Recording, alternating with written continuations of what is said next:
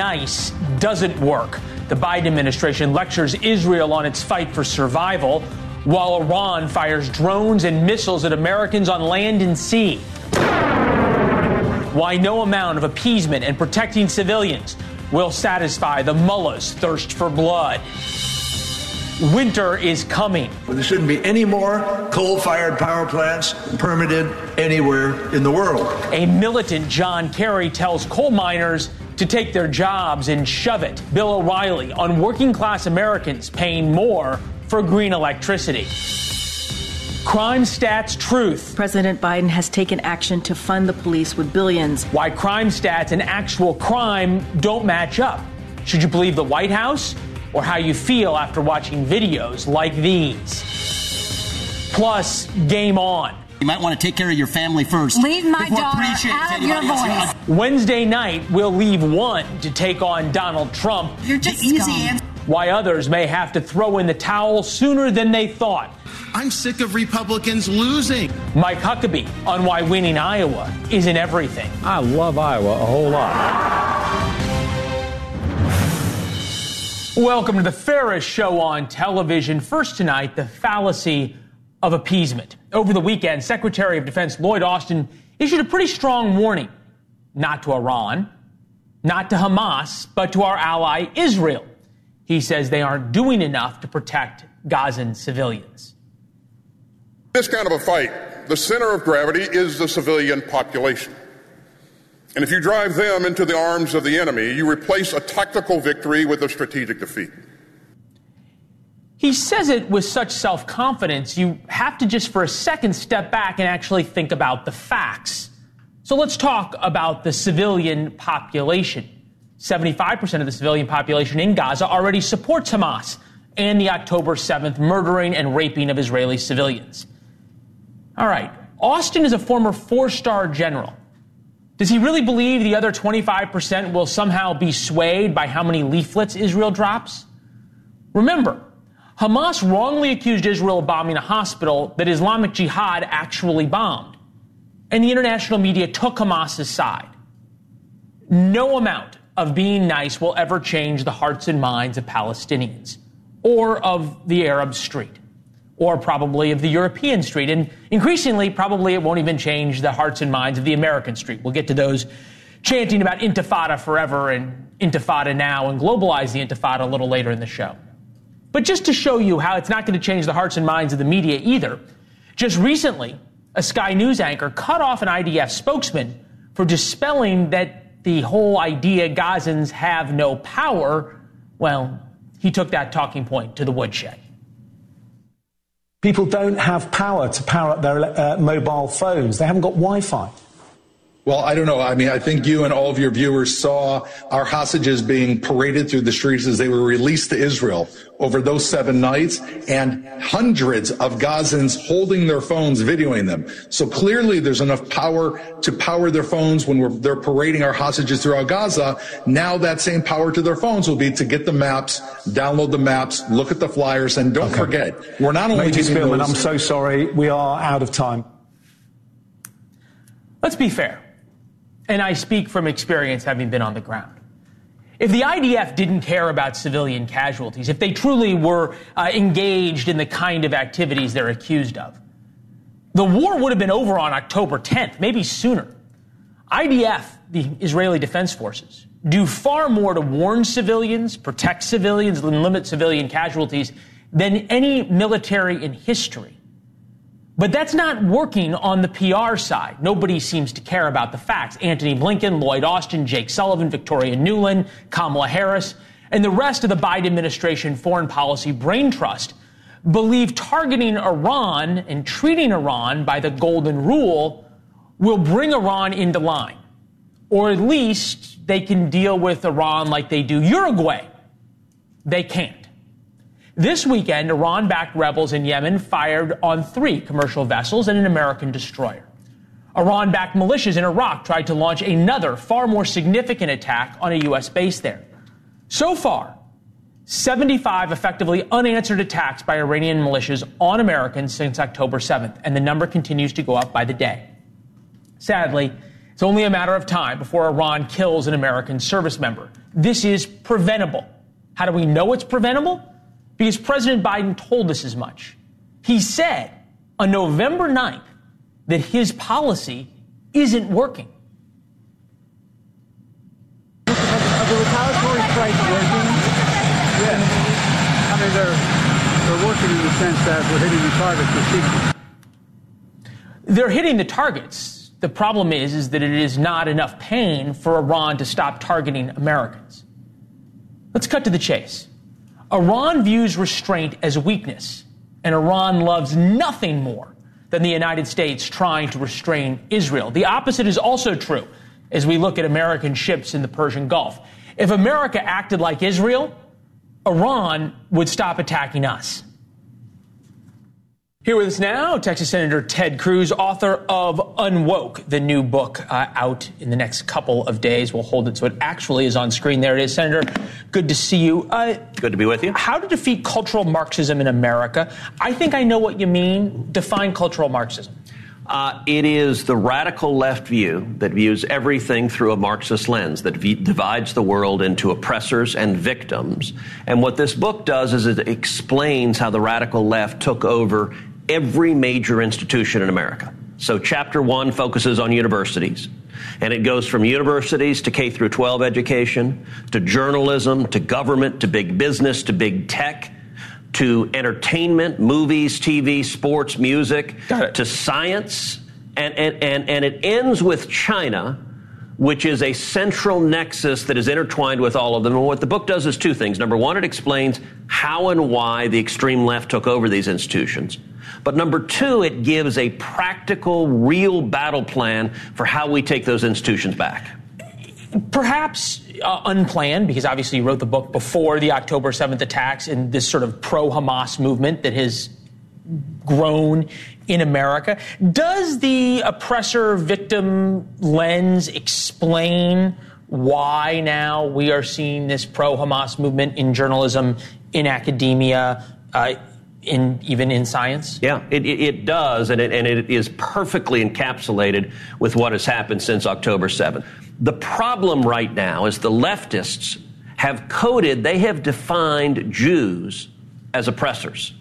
And they have coded Palestinians as victims. And so you are seeing the cultural Marxist emphatically supporting the violent revolution of the so-called victims. And we're seeing that in universities. We're seeing it with university faculties that can't bring themselves to defend Jewish students, to defend Jewish professors. We're seeing it with big tech, with TikTok pushing pro-Hamas rhetoric. It is all of these institutions working together exactly as the book lays out. All right, so this idea, right, that the powerless are victims, therefore anything they do is virtuous, Marxist violent revolution, the raping's okay, the looting's okay, on and on and on and on. You use the word anti-Semitism, and I've struggled since October 7th that it feels something more than anti-Semitism, right? Because anti-Semitism is, I don't like bagels, or Jews can't join the club that I am a member of and play golf with me. This is different. This is advocating the either extermination or certainly the violent uprising against Jewish people. Yeah. Where's that come from? Well, listen, anti-Semitism is a vicious hatred that has existed on the planet for millennia. And you're right, some of the milder manifestations are things like excluding Jewish people from country clubs. Those are bad, but it's not murder. It's qualitatively different than the most grotesque manifestation we have seen, which is the Nazis during World War II erecting concentration camps and engaging in genocide, murdering 6 million Jews. What is striking is that what happened on October 7th is the single largest mass murder of Jews in a day since the Holocaust. And it's the same strategies. The Hamas terrorists, they went from house to house, murdering every person, murdering children, raping women and little girls, murdering babies. Why? Because they were Jewish. And we saw, and the book explains this, all of the leftist fellow travelers, Black Lives Matter, which is an explicitly Marxist organization. It's explicitly anti-Semitic and anti-Israel. We saw Black Lives Matter chapters across the country celebrating the Hamas atrocities. We saw at my alma mater, Harvard, 35 student groups put out a statement that said every murder, every rape, every atrocity by Hamas is 100% the fault of Israel. We started the show talking about sort of this fallacy of appeasement, whether it be Lloyd Austin saying if only Israel was a little bit nicer to the Palestinians, then there would be peace when this war was over. It seems to also be extending into how the U.S. is dealing with the Iranian militias. Here's Jake Sullivan today after 75 now attacks on U.S. service members. Take a listen. But so far, retaliatory efforts from the U.S. to these kinds of strikes clearly have not been working. I mean, how concerning is that? We are going to take appropriate action in consultation with others, and we will do so at a time and place of our choosing. Okay, time and place of our choosing for the first 30 or 40 times sort of made sense. At what point are we going to have to resign ourselves that Americans are going to die before there is a time and place of the administration's choosing? And to be clear, Americans have died. Over 30 Americans were killed on October 7th. In addition to being a horrific attack on Israel, it's one of the worst terror attacks on America. And still held hostage, fair enough. We now have Iran and Iranian proxies. They've engaged in nearly 100 attacks on the United States, on the United States military since October 7th. And this administration has done nothing, worse than done nothing. This administration is funding these attacks. Under Joe Biden, roughly $100 billion flowed to the Ayatollah. The Biden administration, 3 of the top advisors to the lead Iran negotiator in the Biden administration were operatives that were actually working for the Iranian government. And look, this problem of cultural Marxism that I talk about in the book on woke, it suffuses the Biden administration. This administration is populated by radicals who hate Israel, who have undermined Israel at every stage. Go back to the morning of October 7th. As this horror was unfolding, at 3 o'clock in the morning, the U.S. State Department tweeted out that Israel, that there should be no military retaliation, no strikes, violence solves nothing. I denounced it at 3 in the morning. They deleted it within minutes. The next day, Tony Blinken, the Secretary of State, said the same things. Israel, do not retaliate. Again, I denounced it. Again, they deleted it. Go back, fast forward to today. They want Israel to stop killing the Hamas terrorists, and it's because this administration is populated by radicals who side with the terrorists. Well, it would be difficult to argue with you based on the sound bites you talked about and then some of our own reporting as well. Senator, it's good to see you, sir. Leland, Congratulations on the book. Thank you. You. The stage is literally set for News Nation's Republican debate. You can see some of the final flourishes. Live look at the debate stage at the University of Alabama, Tuscaloosa. Roll Tide. You're going to hear that a lot over the next few days. There are 4 podiums. We don't know yet how many will be needed for Wednesday's debate here on News Nation. That's because we won't find out until 8 p.m. Eastern if Governor Chris Christie makes the stage. Current polling in Iowa shows Trump ahead at 60%. Ron DeSantis, 11% of the vote. Nikki Haley, 10%. Vivek Ramaswamy, 6%. Winning Iowa isn't everything in the nomination. It is a very big thing. Former Arkansas Governor Mike Huckabee pulled off a surprise come-from-behind win in Iowa during 2008 and joins us now. It's good to see you, sir. It's been too long.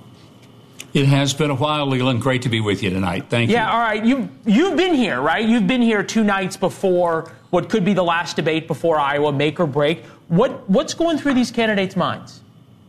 I think they're all trying to survive, and all of them are looking at the harsh reality. If they add all their numbers up, take Vivek, Nikki, add Christie in there, and Ron DeSantis, they add up to less than half of Donald Trump's number. That's a pretty formidable situation that they're facing. And so, I know people say, well, the polls aren't accurate. We don't know what. But at some point, you have to gauge what people are telling the pollsters. And right now, Donald Trump is in what is truly an insurmountable lead. Yeah, he's running as an incumbent effectively in terms of this. I equated it a little bit to like the Wizard of Oz. Everybody's looking for something different. Nikki Haley, for example, is looking to try to convince Trump Republicans that she's not just another neoconservative. Ron DeSantis is convincing people, I care about people like you and the like. Everyone seems to have their own path that they say they've laid out. Here is Nikki Haley talking about what she views as her path, Iowa, New Hampshire, South Carolina. Take a listen. So going into Iowa, we're going to see 3 to 4 people fight for Iowa. A couple people are going to drop, and then we're going to go into New Hampshire. And then we're going to fight for Granite Staters. Then more people are going to drop, and then I go head to head with Trump in my home state of South Carolina, and we take it. The numbers in Iowa are a little bit tighter than they are in the rest of the country. 43 Trump, 16 DeSantis, 16 Nikki Haley, Tim Scott at 7, Vivek at 4. Others not sure, 13%. If there's anybody who knows that Iowa can change on a moment's notice, it's you. Take us back to 2008. What should we be looking for of tea leaves that things might be changing in the next couple of weeks? Leland, the key to Iowa is that you have to look for momentum. And if there's anybody that's going to make a breakout, it's going to have to start now. My own breakout started really in the early part of the fall, and it was kind of a slow burn.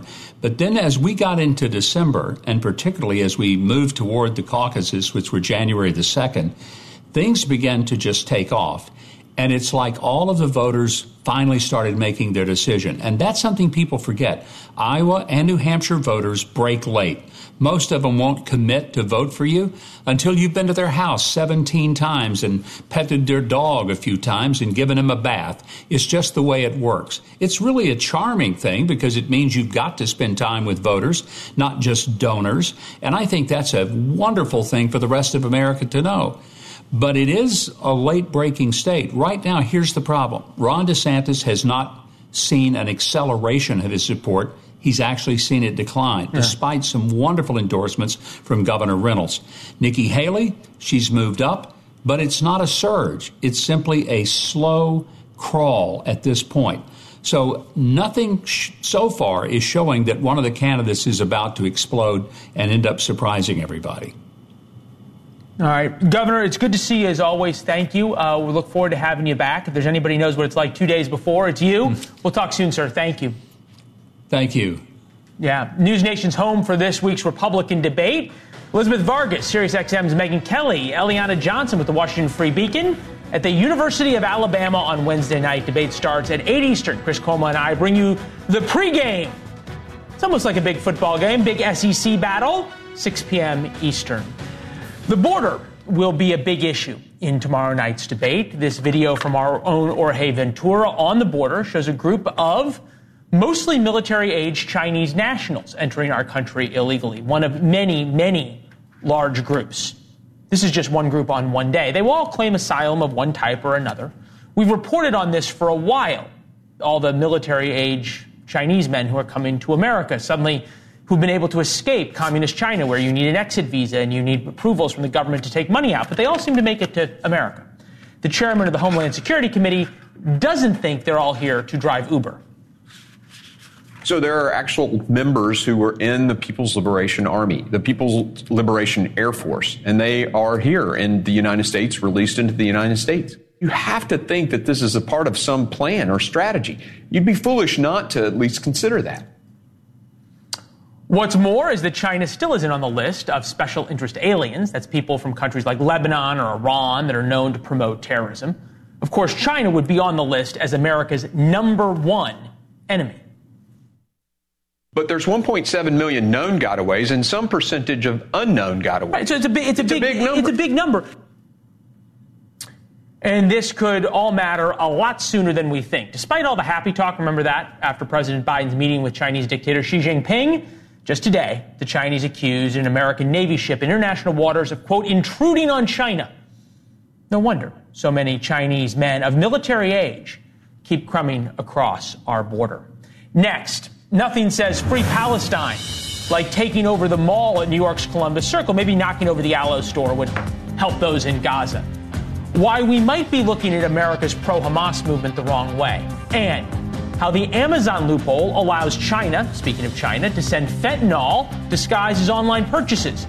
A new law aims to stop that. Will that stop the overdoses destroying rural America?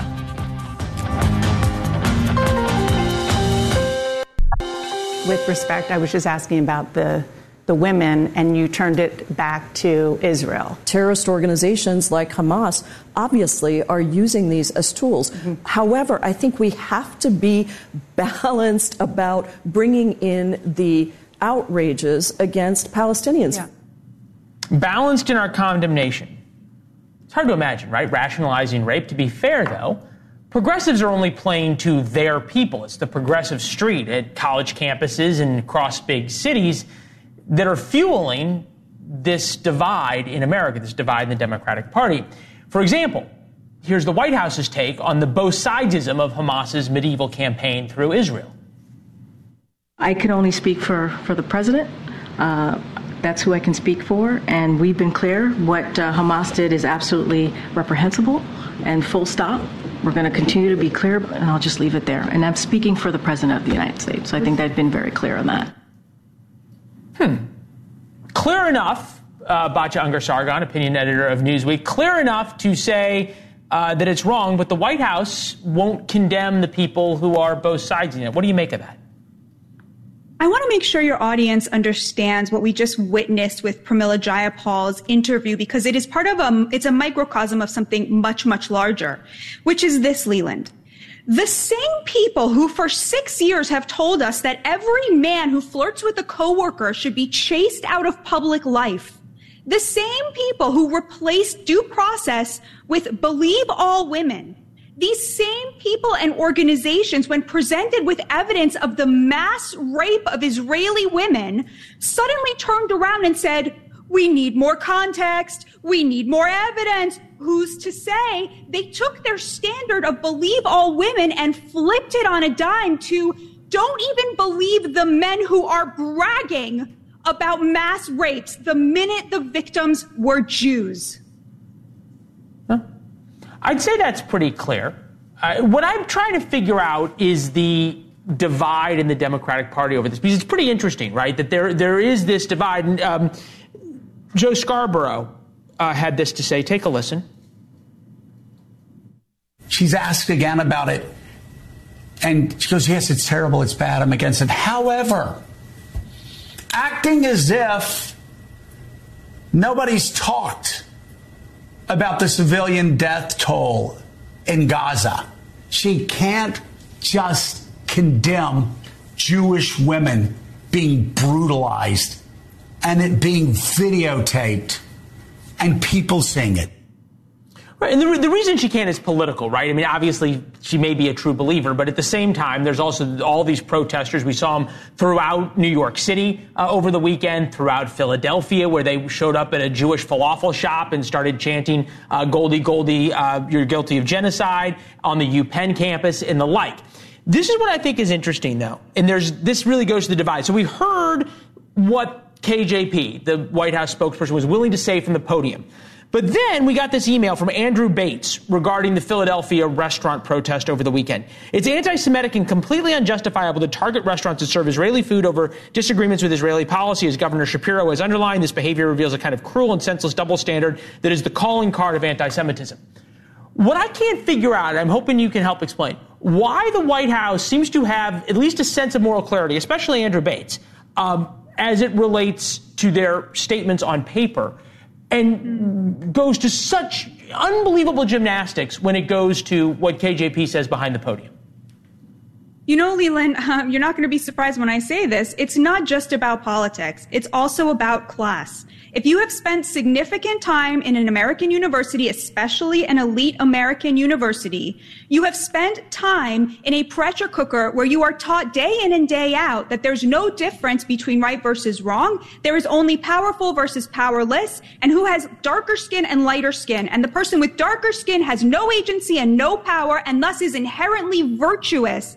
And that you, if you have lighter skin or any kind of power, institutional power, or their fictional white power, whatever that is, you don't have the right to have a moral compass. You don't have a right to make distinctions between right and wrong. These people have been denuded of a moral compass, and that is by design by progressives. All right. Your answer about the rapes of Israeli women, I thought, was powerful and important. Thank you, as always. We'll see you soon, all right? Thank you. All right, we invite you to sign up for War Notes. Gives you a free look at the show every day at 4 p.m.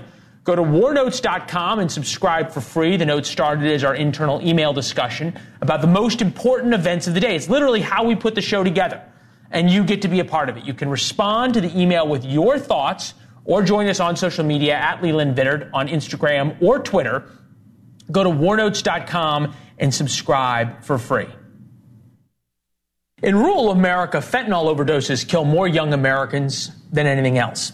At Christmas this year, almost every family in rural America will either have an empty seat at the holiday dinner table or know a family who does because of fentanyl. Most of the chemicals to make fentanyl come from China, then to labs in either Mexico or the United States. But a loophole that ends up helping big online sellers like Amazon allows hundreds of millions of packages from China into the United States uninspected. And with that, the precursors to fentanyl. 410 million packages came through so-called de minimis loopholes in 2018. In 2022, that number was up to 1 million packages. Senator Tammy Baldwin represents Wisconsin, where fentanyl doses are up more than 100% since 2019. Senator, I know you got a bill to talk about this and to deal with this. We'll get to that in a minute. I wanted to get you just real quickly on what we were just talking about, which is the comments by the leader of the Progressive Caucus in the House saying that we need to be balanced in condemning the rapes of Hamas. We need to condemn hate in all forms and violence in all forms. And there's just no other way of looking at it after the horrific Hamas attacks in Israel on October 7th. You say all forms, and I understand that. I'm interested why it's always, when asking about Israel, why it is always then said we must condemn hate in all forms rather than specific to extreme violence against Jews, which is what October 7th was about. Look, I think that this should be the answer, whatever the context it comes up. We have seen horrific hate displayed in the United States against Palestinians, against Jewish people. We must condemn it in all forms. All right, fair enough. Now on to this bill. The De Minimis Reciprocity Act would exclude untrustworthy countries from using trusted de minimis channels. That means allowing China to send in these precursor chemicals, allow only express carriers to facilitate imports to help stop counterfeits and fentanyl at the border, require more information on every package in the United States, use the revenue proceeds to establish a fund reshoring industry from China. Why would anybody be against this?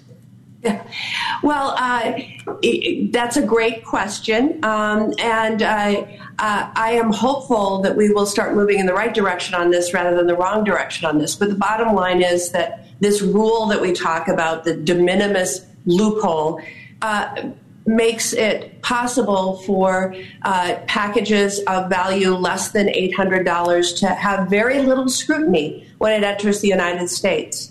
And so that has become the go-to for countries like China, is just package everything separately. So each one is under $100 or $800. You won't get tariffs, you won't get duties, and you won't get scrutiny. And that's the problem right now. Right now, we receive about 3 million packages a day from overseas in the United States. And the more that they can try to put under this rule of under $800, they don't get scrutinized. And they certainly aren't subject to tariffs and duties. And we need to scrutinize. This is the way that the precursor chemicals are getting into the United States and into Mexico and sometimes Canada. But here in the United States, we have got to have the capacity to scrutinize more. Now, think of 3 million packages a day, many of them under this loophole. That's $1 billion a year. We need to have the tools in place, which means getting rid of this loophole, getting rid of this law or this de minimis rule. I only got about 30 seconds, but I'm trying to figure out who's in favor of it, because it seems so simple. Anybody could understand that packages from China shouldn't be trusted. Is it the Chinese who have a significant lobby inside Congress, or is it Amazon and the other big online retailers? Oh, I'm sure Amazon has a big role in this, but it's about the way we've put together trade deals in the past. And I'm somebody who believes that we should be a lot stricter than we've been in the past. Only recently, I think 2016, it used to be a $200 loophole. Now it's up to $800. Think how much of the commerce that goes back and forth is under that $800 level. And it means that these packages get little or no scrutiny. And that's how they're gaming the system and killing people, because fentanyl kills. All right. Senator, thank you very much. We're going to keep following the legislation. More importantly, the people who vote against it, which always tells you something. We appreciate your time. Thank you, ma'am. Thank you. Now, next, 1 in 5 Americans rely on coal-fired power plants to get their electricity. John Kerry wants to shut them all. Electric bills be damned. Bill O'Reilly on whether Americans will take it in the wallet to fulfill the Green New Deal. We'll see him soon as we look live at the University of Alabama ahead of Wednesday night's debate.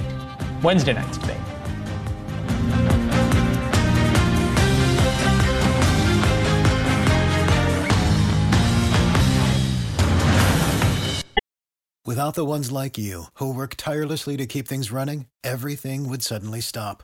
Hospitals, factories, schools, and power plants, they all depend on you. No matter the weather, emergency, or time of day, you're the ones who get it done. At Grainger, we're here for you with professional-grade industrial supplies. Count on real-time product availability and fast delivery. Call, click Grainger.com, or just stop by. Grainger, for the ones who get it done. I find myself getting more and more militant because I do not understand how adults who are in position of responsibility can be avoiding responsibility for taking away those things that are killing people on a daily basis. Got that? Climate czar John Kerry at the COP28 conference in Dubai. Yeah, same guy in the windsurfer. And yes, the climate change profiteers allowed an oil state, Dubai, to host a climate change conference. It tells you everything you need to know about the climate change movement. Anyway, a now militant John Kerry says he can solve the climate change problem by eliminating coal-fired power plants. Now, we don't need that necessarily to tell us we ought to be transitioning out of coal. There shouldn't be any more coal-fired power plants permitted anywhere in the world. And he says there won't be in the United States. The very easy thing is to make fun of Kerry windsurfing or the climate change czar who flies in a polluting private jet to, well, everywhere. It's more accurate to point out, though, that eliminating coal-fired power plants in the United States will only increase electricity costs for all of us, which have risen 25% since the pandemic started. Bill O'Reilly is here, host of the No Spin News, author of Killing the Witches, the horror of the Salem witch trials in Massachusetts. Good to see you, sir. As always, I feel like this is indicative of sort of this larger class divide now between those who are concerned about climate change and those like the rest of us who are concerned about paying our electric bills. Everybody should be concerned about climate change. I'm a big environmental guy. I want the cleanest planet possible. But you don't punish working people all over the world, poor people, by throwing out fantasies like John Kerry. So the problem with the former senator is that he lives in a world of his own, a bubble world. I don't want coal plants, but the only way you get away from that is nuclear energy. Does Kerry support nuclear energy? I've never heard him say he does, ever. Now, we have technology that makes nuclear energy viable. All you have to do is go to France. All right, about 80% of their energy is nuke. But not Kerry, no. What Kerry wants to do in his bubble is virtue signal. He wants to show his constituency, liberals and progressive, that he is socially conscious and aware of the planet damage, which is happening. The planet's being damaged by a shift in the climate.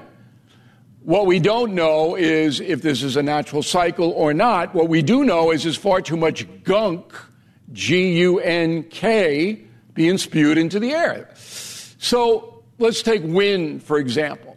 Out on eastern Long Island, where I live, they got windmills in the ocean, okay?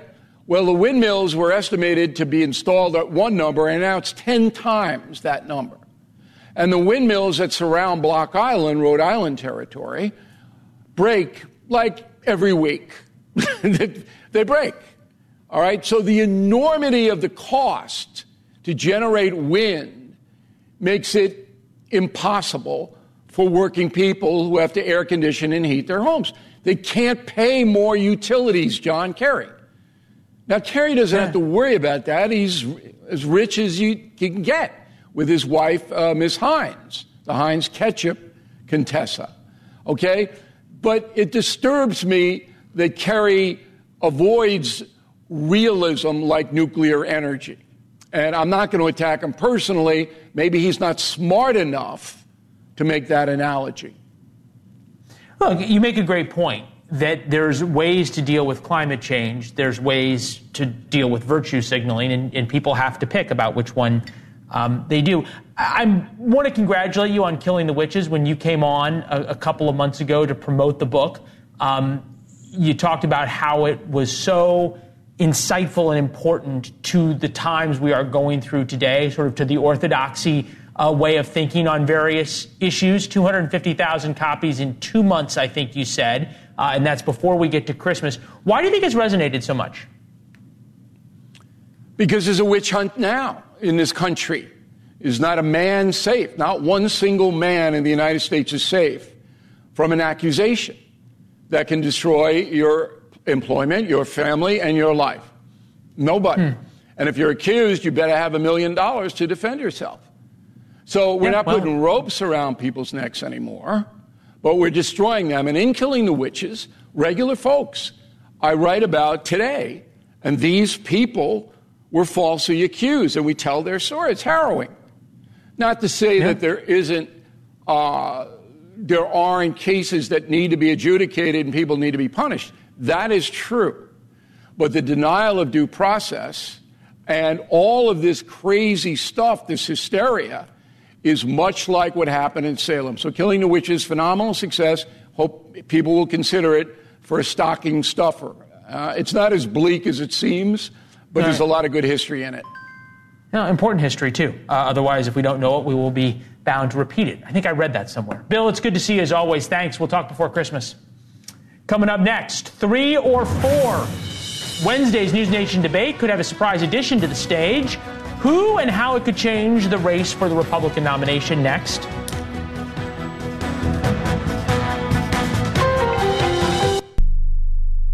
Show me that smile again. Show me that smile. Different strokes it takes. Different strokes it takes. Different strokes to move the world. There you have the facts of life. The facts of life. What will we do, baby, without us? Okay, do you sense a theme here? Your favorite sitcoms from the 80s and 90s are all in one place. Rewind TV. Just go to rewindtv.com and check it out. Wounded Warrior Project helps post 9/11 veterans and their families realize what's possible. With support and resources that bring warriors together and empower them to become stronger, both inside and out. It's possible to begin healing, to get the help you need, to find peace. And as each warrior's needs evolve, so do we. Because these last 20 years are just the beginning. Learn more at woundedwarriorproject.org/possible. Every child deserves the best teachers, facilities, and academic programs to set them up for success. At Milton Hershey School in Hershey, Pennsylvania, we make that a reality for children from qualifying families who are looking for greater opportunities. Milton Hershey School enrolls students from pre-K through 12th grade from across the United States to live and learn on a beautiful state-of-the-art campus with all costs covered. Are you looking to set your child up for success or know a child who could benefit from Milton Hershey School? Learn more at mhskids.org/admissions. Wednesday, a night that defines the future of the 2024 presidential race. The News Nation Republican primary debate. News Nation has you covered before and after the candidates take the debate stage. Chris Cuomo, Leland Vittert, and the best political team anywhere. Steyerwalt, Spicer, Mulvaney, Masca, Ortegas. Clear insights and fact-driven reporting on the night's biggest moments. Special live coverage starts Wednesday on the Hill at 5/4 Central, only on News Nation. Thanks for listening to News Nation on the go. I'm Ashley Banfield, and this is America's source for engaging and unbiased news. Many medicines used to treat colds and flu contain acetaminophen, a pain reliever and fever reducer found in hundreds of over-the-counter and prescription medicines. But taking too much acetaminophen can damage your liver. To learn more, visit fda.gov/OTC pain info. A message from the U.S. Department of Health and Human Services Food and Drug Administration. When it comes to a gun suicide attempt, all it takes is a moment. My son, Ricky, took his life by the use of a firearm. It broke me, and I contemplated suicide.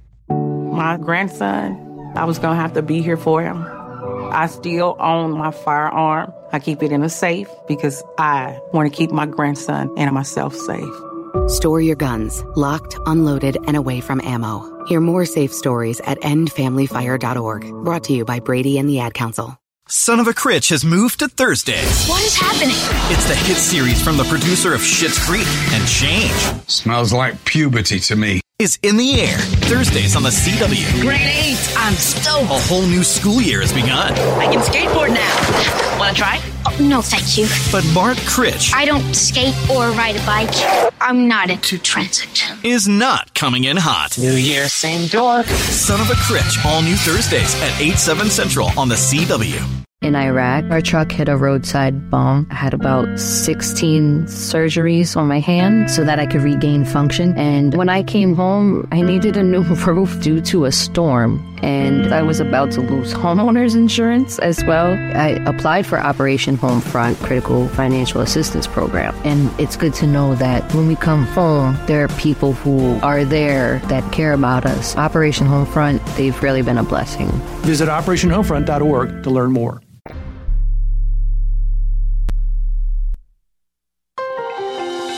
Live look at the University of Alabama. The stage is already set for News Nation's Republican debate Wednesday night. Ron DeSantis, Nikki Haley, Vivek Ramaswamy are all on the card. Frontrunner Donald Trump has yet to take the debate stage, and you never know. Lots can happen between now and Wednesday, including whether or not Chris Christie has the polling numbers required to attend. We should know that very soon. Chris Cuomo will have that on his show in a couple of minutes. Hey, Chris. How you doing, Leland? I'm doing great. The question is, will I be doing better or worse than Chris Christie if he finds out he is or is not on the debate stage? I think he's going to be okay. And, you know, in the last segment with O'Reilly, very interesting, you were quoting George Santayana, the Spanish philosopher. Those who don't remember history are doomed to repeat it. That is a very good prophecy for what happens Wednesday night at our big debate also. This is really the time for each of these people who make the stage to learn from what did and did not work. Specifically, the guy I have on the show tonight, Vivek Ramaswamy, Nikki Haley, what's she going to do with her new shine, and if DeSantis now has gotten bolder because of his tussle with Newsom.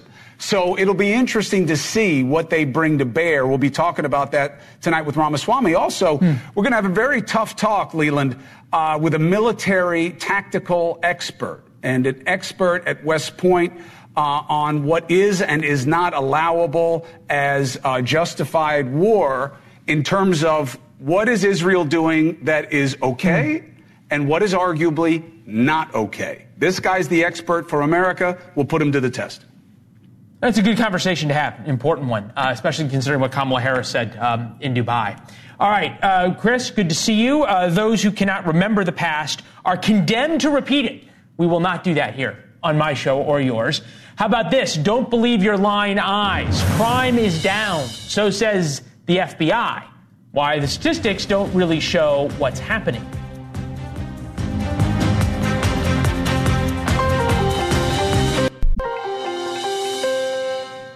All right, the good news, and we're happy to report, FBI crime statistics show a huge drop in crime.